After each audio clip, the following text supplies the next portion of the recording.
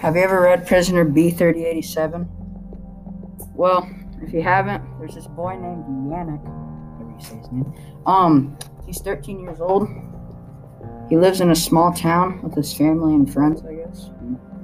His parents got sent away to a concentration camp. Nazis took over the town where he lives and killed lots of people. He shares room with 3 other families due to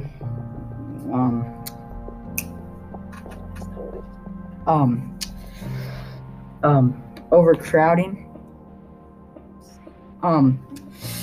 The writing style in this book is really descriptive.